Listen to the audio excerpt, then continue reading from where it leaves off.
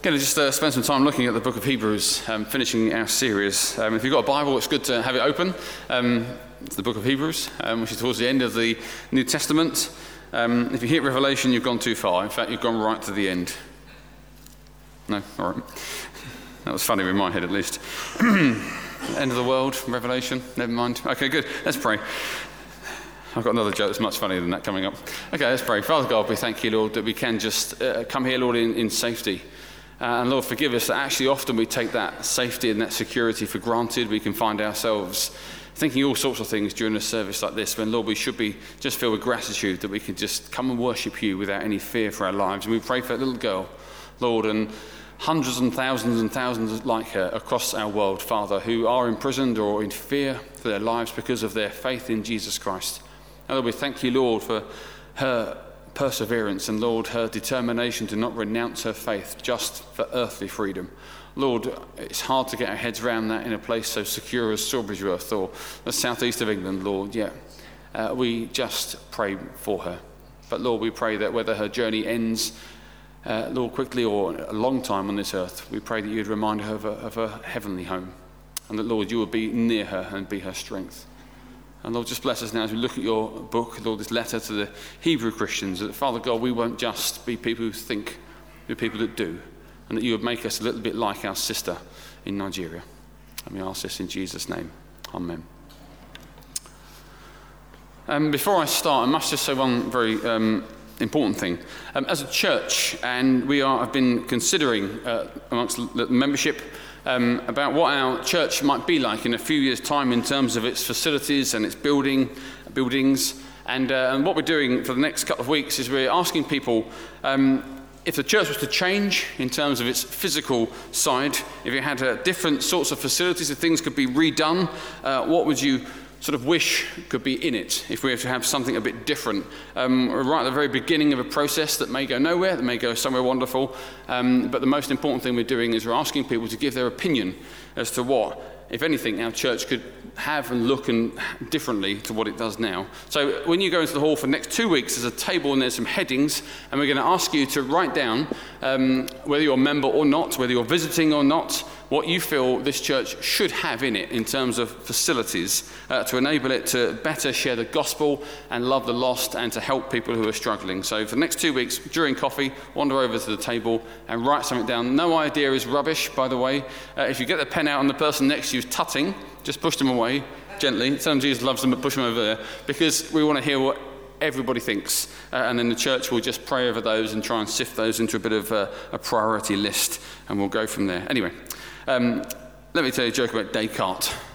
I was going to call him Descartes, but that's not right, is it? As a joke, I do know his real name. Like Steve Descartes, isn't it? Anyway, Descartes, the famous philosopher, who's famously said, "I think, therefore I am," was at a cafe one day, just for a bit of rest, and then after a short time, a waiter came over to him and asked him if he'd like a drink. And Descartes replied, "I think not," and promptly disappeared. I'm not making any comments about those that didn't laugh. Anyway, I only told you that joke so that you realise I was far more highbrow than I sometimes come across. I am much more of a thinker and an intellectual chap than you. It's not all about football from the front, you know. Sometimes it's jokes about philosophers. Anyway, that joke is not related to the sermon whatsoever. Anyway, except it introduces a word made famous by Descartes, but actually a word that we find right across the book of Hebrews. If this is your first time, you're coming on number 4 of our series of sermons on the Hebrews. So there's a lot that's been said that I'm sorry that if you've not heard, you would just have to sort of nod politely at different points, perhaps. I do that quite regularly. Anyway, so this word, therefore, is right across the book of Hebrews, and it's used in this book of Hebrews over and over and over as the writer of the letter to the Hebrews teaches them about God, teaches them about the superiority of Jesus Christ. As he does that, he then uses this word, therefore, to take what is taught and turn it into a challenge. He seeks across this book to explain all the truths he said about God and about Jesus, God the Father, about Jesus Christ. And he seeks to say, if that's true, then therefore, this is how you've got to live. This is what you've got to do next. And as he makes these amazing points about Jesus that we've been looking at for the last 3 weeks, he will often follow a section with that word, therefore. Basically, what he's doing as he writes to these Hebrew Christians is saying, if this is true of Jesus, if Jesus is this, therefore you should be that, or you should do that, you should live like that, or think that, or act like that. If Jesus is this, therefore you must be that. And this aspect of the letter that we're going to look at this morning, I believe, is as important as the message that he's been giving from the first chapter right the way through chapter 13. Because actually he's not just teaching these Hebrew Christians who are shrinking back due to opposition. He's teaching them and then applying what he actually is teaching them as well. You see, application of a truth is as important as a truth itself. There are two kinds of faith, aren't there? There's the faith that stays at the level of understanding. I know what I believe. I understand what I believe what I believe. But it doesn't go anywhere else. It doesn't become action. It doesn't impact your life. You believe it wholeheartedly, but it doesn't get into your whole heart. It changes nothing and it changes no one. How many Christians do you know who will say, oh yeah, I believe that 100%. They've got their doctrine all correct, which is good, but they're no different to anybody else you pass in the street. But then there's another kind of faith that starts at the level of understanding and then moves to the heart and then is lived out in everyday life. Faith that says, wow, this is amazing and I'm going to live like it's the most amazing thing on planet Earth, because it is. If Jesus is God's only Son who died for your sins so you can live forever, that's the most amazing thing on planet Earth, in case you weren't sure. One faith is bland and ineffective. The other version is dynamic and world-changing. I don't know what you feel about the charismatic renewal movement in the 60s and afterwards, but John Wimber, when he became a Christian, who was a big figure in that change, when he first became a Christian, apparently the first thing he said after accepting Jesus Christ as his Lord and Saviour was, right, when does the stuff start happening? And it's such a non-sort of Christian-y phrase. We don't speak like that, do we? We're far too secure, sensible. But I love it. Because he'd read the Bible, he'd read about Jesus, he'd seen Jesus and his disciples in the pages of the New Testament doing miracles, he'd heard about church history, and he's like, well, I've become a Christian. When does it all start? When do I get to live it out and do amazing things? You see, believing is only half the journey. Living it out is the destination. So what have we been saying so far over the last 3 weeks with the book of Hebrews, a letter to the Hebrew Christians? Right back in week 1, I'm sure you remember, the most amazing things were said about Jesus in chapter 1, that he's the Son of God, that he's the heir of all things. Everything is his inheritance. He's the origin of creation. He's the method by which the world was created. He's the goal of everything in chapter 1. He's the radiance of God's glory, we read. He's the defeater of sin, equal with the Father. We read some truly amazing things in that first chapter, but as this letter has unfolded, as we begin to peek in, because that's all we've had time to do, the writer of Hebrews has said so much more. He's told us how this Jesus, who is God's Son, became like us. He took on flesh and blood and bone like us. He became like his brothers and sisters. He died for us. He went into the grave. He defeated death so that we can live forever. He tasted death for us, Hebrews says, to make us right with God. Then we have those wonderful images of entering the throne room of God through the blood of Christ, through faith in Jesus Christ. He's the mediator of the new and better covenant so that we can know God. And to these Christians, these Jewish Christians who have become followers of Jesus, who are shrinking back, the message across this whole letter has been simply don't. Don't shrink back to Judaism. What you have in Christ is better than the law you once followed. But he's not just challenging them to not go backwards, he's calling them to move forwards in Christ. And I wonder if some of us, even in this room this morning, or maybe you're listening at some point later, or maybe even years to come, you might see this talk and think, oh, I'll click on that. And if my voice doesn't put you off, you may listen past the first joke. Maybe some of us listening at some point, perhaps it's time for us to get off the fence. Maybe it's time for us to not be content with not going backwards, but to not be content with staying still and be wanting to go forwards, to be finding out what it is to follow Jesus Christ, the King of Kings, in a fresh, dynamic, exciting way. When does the stuff start? I want to experience all the things that God's people do. I want to get involved with what Jesus is doing and be right alongside him. And so across this letter, the writer to the Hebrews peppers it with this word, therefore. And somebody once said of this word, therefore, in the Bible, they wrote, whenever you see a therefore in the Bible, you have to see what it's there for. Yeah, sorry. I didn't make that up, though. I didn't make the Descartes joke up either, frankly, but there we are. So what I've done is I've taken all the therefores, at least in English, I think in Greek there are probably some more, and I've just put them into 4 categories, 4 types of kind of, if this is true, then do this. If this is true, then this. So 4 thises, if you like, 4 therefores, 4 categories, and the first one is warning. So in chapter 2, verses 1 to the beginning of verse 3, the writer of Hebrews says, we must pay most careful attention, therefore, to what we have heard, so that we do not drift away. For since the message spoken through angels was binding, and every violation and disobedience received its just punishment, how shall we escape if we ignore such a great salvation? You see, the Jews believed that when God gave the law to Moses on Mount Sinai, they believed that it was given to Moses via angels. Angels sort of passed it over. They were sort of the messenger, if you like, in between. And so when the writer of Hebrews speaks of the message being given by angels, he's talking about that moment in Sinai when the law of God came down. And the writer says, well, if God's people were punished when they broke that law given by angels, surely you can't start ignoring a superior revelation that came through God's only Son. Surely you can't, who is higher than the angels. The message is clear. If God is God and he sent his Son to save and speak to us, how can we possibly think it's okay and not slightly scary to ignore him? In fact, to ignore him and resist him would mean, from chapter 4, that we miss out on that promised rest that he promised so clearly. And so the writer of Hebrews says, if this is all true, therefore, pay close attention. And we don't like warnings. We don't like verses like this from the Bible. We want the Andrex puppy as our God, the one that just bounds over, happy for any attention we give him. Unfortunately, the King of Kings is the King of Kings. And although he loves you unconditionally, he wants all of you. Make no mistake. And the warning is, pay careful attention. And so we mustn't ignore him or intentionally resist him. Because if it's all true, which it is, we must be careful and treat the King of Kings with the reverence that he deserves. Years ago, I knew a Christian, well, I've known many Christians since, and he liked a laugh. I like jokes, as you know, as you're well aware after 10 years. I like nothing more than to be a bit silly and to have a few jokes.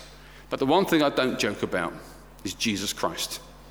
I don't joke about God or the Holy Spirit. I might make jokes about church because, there's a lot of material. But never will I take the mickey out of my God, because he's a consuming fire, chapter 12. And although he's gracious and good, why would I want to resist and be horrible to the one who is King of Kings and Lord of Lords? But this guy, I remember being with him at a Christian camp, and he was just there to help. He wasn't a part of the church. And he made so many jokes about God. And I just thought, what are you doing? What are you doing? The King of Kings. I remember early in my Christian walk, I remember having that deep sense of the majesty of God. I understood that he loved me unconditionally. I understood that he'd sent Jesus Christ to die on the cross for my sin, that if I believed in him, I could live forever. But I also knew he was perfect. I also knew he was holy. And I also knew I shouldn't treat him with contempt. And I believe that was a good foundation for my faith, that God loves me, but God is also a holy, perfect God of everything. So the first, therefore, is about warning to pay close attention. The second category of warnings are about perseverance. And there's a few verses I'm just going to whiz through, and you can hear the word therefore in all of them. In chapter 3, verse 1, he writes, therefore, holy brothers and sisters who share in the heavenly calling, fix your thoughts on Jesus, whom we acknowledge as our apostle and high priest. And in chapter 4, verse 14 to 15, it says again, therefore, since we have a great high priest who has ascended into heaven, Jesus, the Son of God, let us hold firmly to the faith we profess. For we do not have a high priest who is unable to sympathize with our weaknesses, but we have one who has been tempted in every way, just as we are, yet he did not sin. And then chapter 12, verse 1 starts. You got the first word. All right, let me read it. You should have said earlier there'd be a test. Let me pay attention. Anyway, therefore, since we are surrounded by such a great cloud of witnesses, let us throw off everything that hinders and the sin that so easily entangles, and let us run with perseverance the race marked out for us, fixing our eyes on Jesus, the pioneer and perfecter of our faith. For the joy that was set before him, he endured the cross, scorning its shame, and sat down at the right hand of God. Consider him who endured such opposition from sinners, so that you will not grow weary and lose heart. And then chapter 12 again, verse 12, very bluntly, the writer of Hebrews says, therefore, strengthen your feeble arms and weak knees. So there's no kind of glossing over that there. But he writes to these Christians who are shrinking back. They're shrinking back because it's all getting a bit tough. And if Jesus is our great high priest who's defeated death and who's been made like us and who is now in heaven seated at the right hand of God the Father, equal to God the Father because he's God the Son, if he defeated death and is forever our everlasting great high priest, if he's at that right hand of God, if we have this access, unfettered access to God, surely we ought to be the people on earth who are not frightened of our own shadow. We ought to be the people on the earth who never give up. We ought to be the people on this planet who are always strong, always courageous, are always bold, who stand firm for what they believe, even in the face of death and shame and people unfriending us on things like Facebook. Surely we ought to be the people that take godly risks if our God is God. We ought to be the people that don't give up when times are tough. I once heard of a missionary who was held at gunpoint and asked for his final words. And he stared down the barrel of the gun and he said, if you kill me now, I'm going to heaven. But if you die today, where are you going? And then the story goes that the guy was so convicted by that boldness that he put his gun down and they spoke, and perhaps I think he became a Christian. I wonder this morning, are you bold? Are you frightened? Are you ready to chuck it all in because it's tough and it's hard and there's no one else following along with you?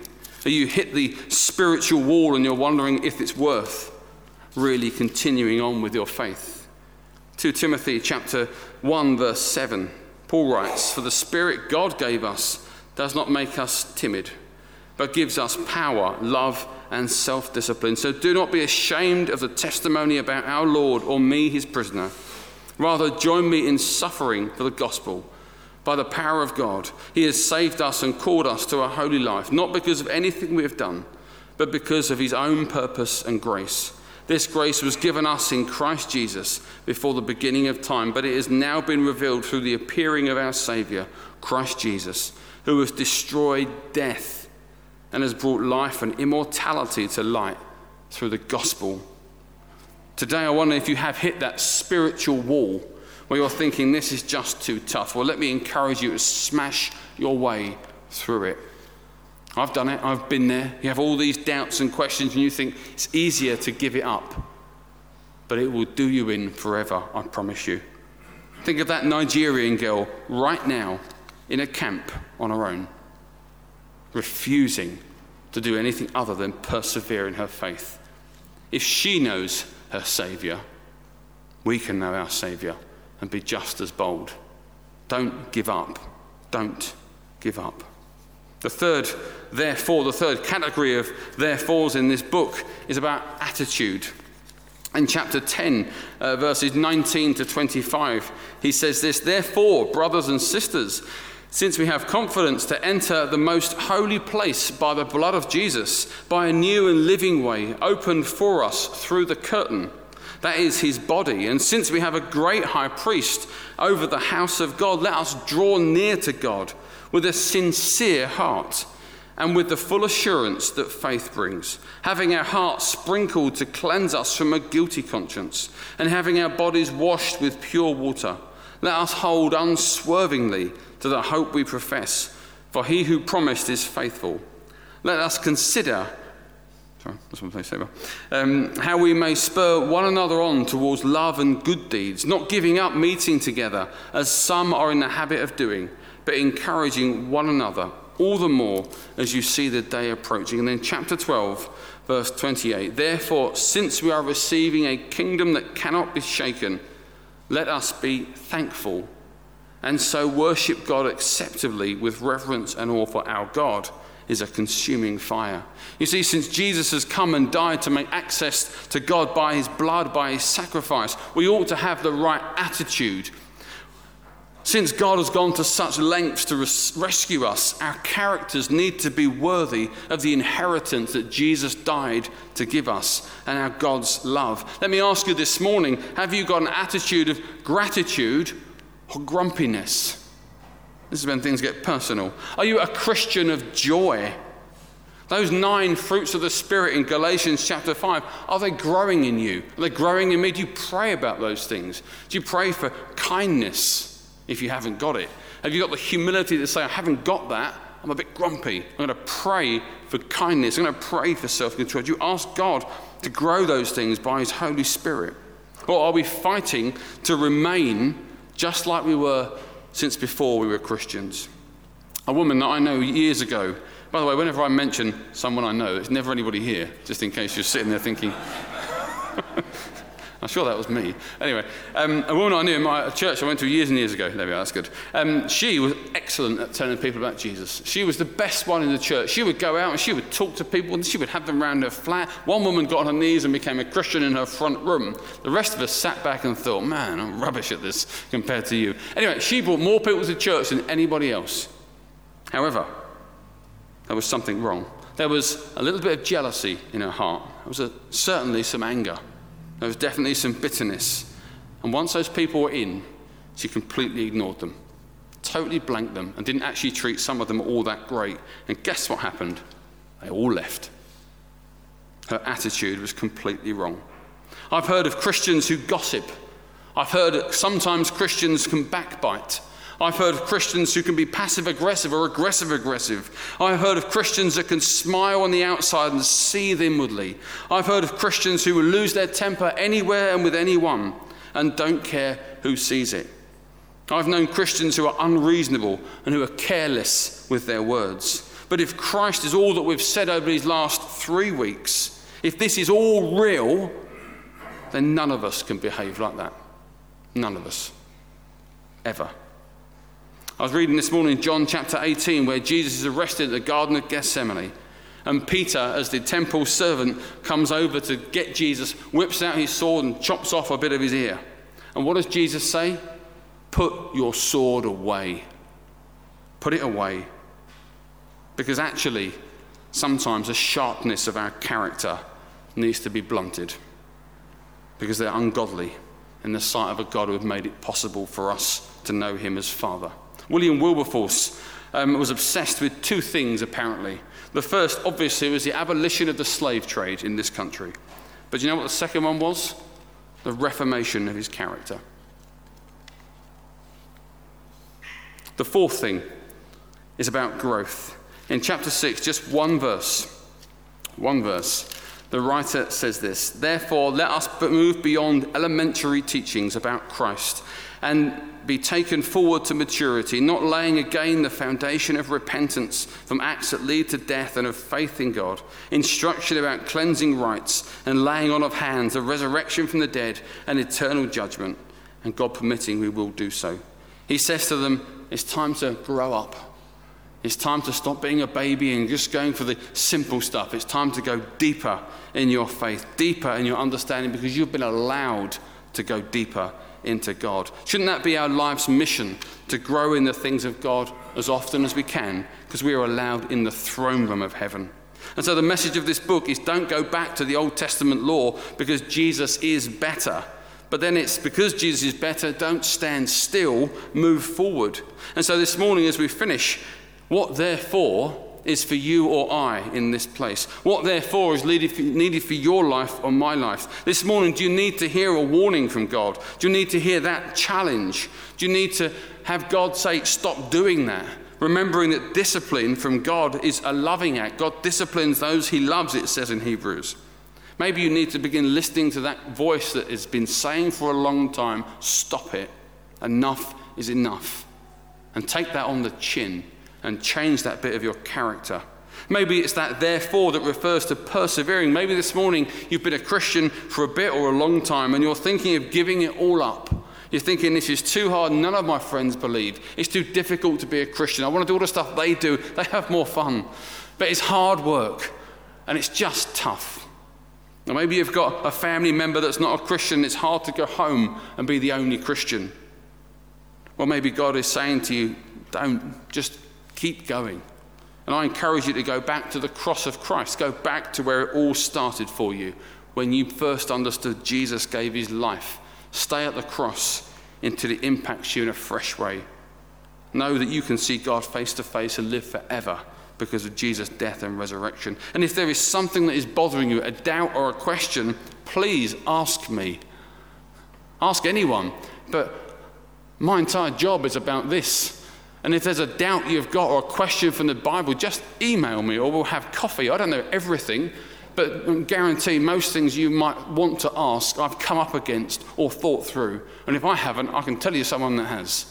Don't question in silence. Or maybe that therefore is about your attitude this morning.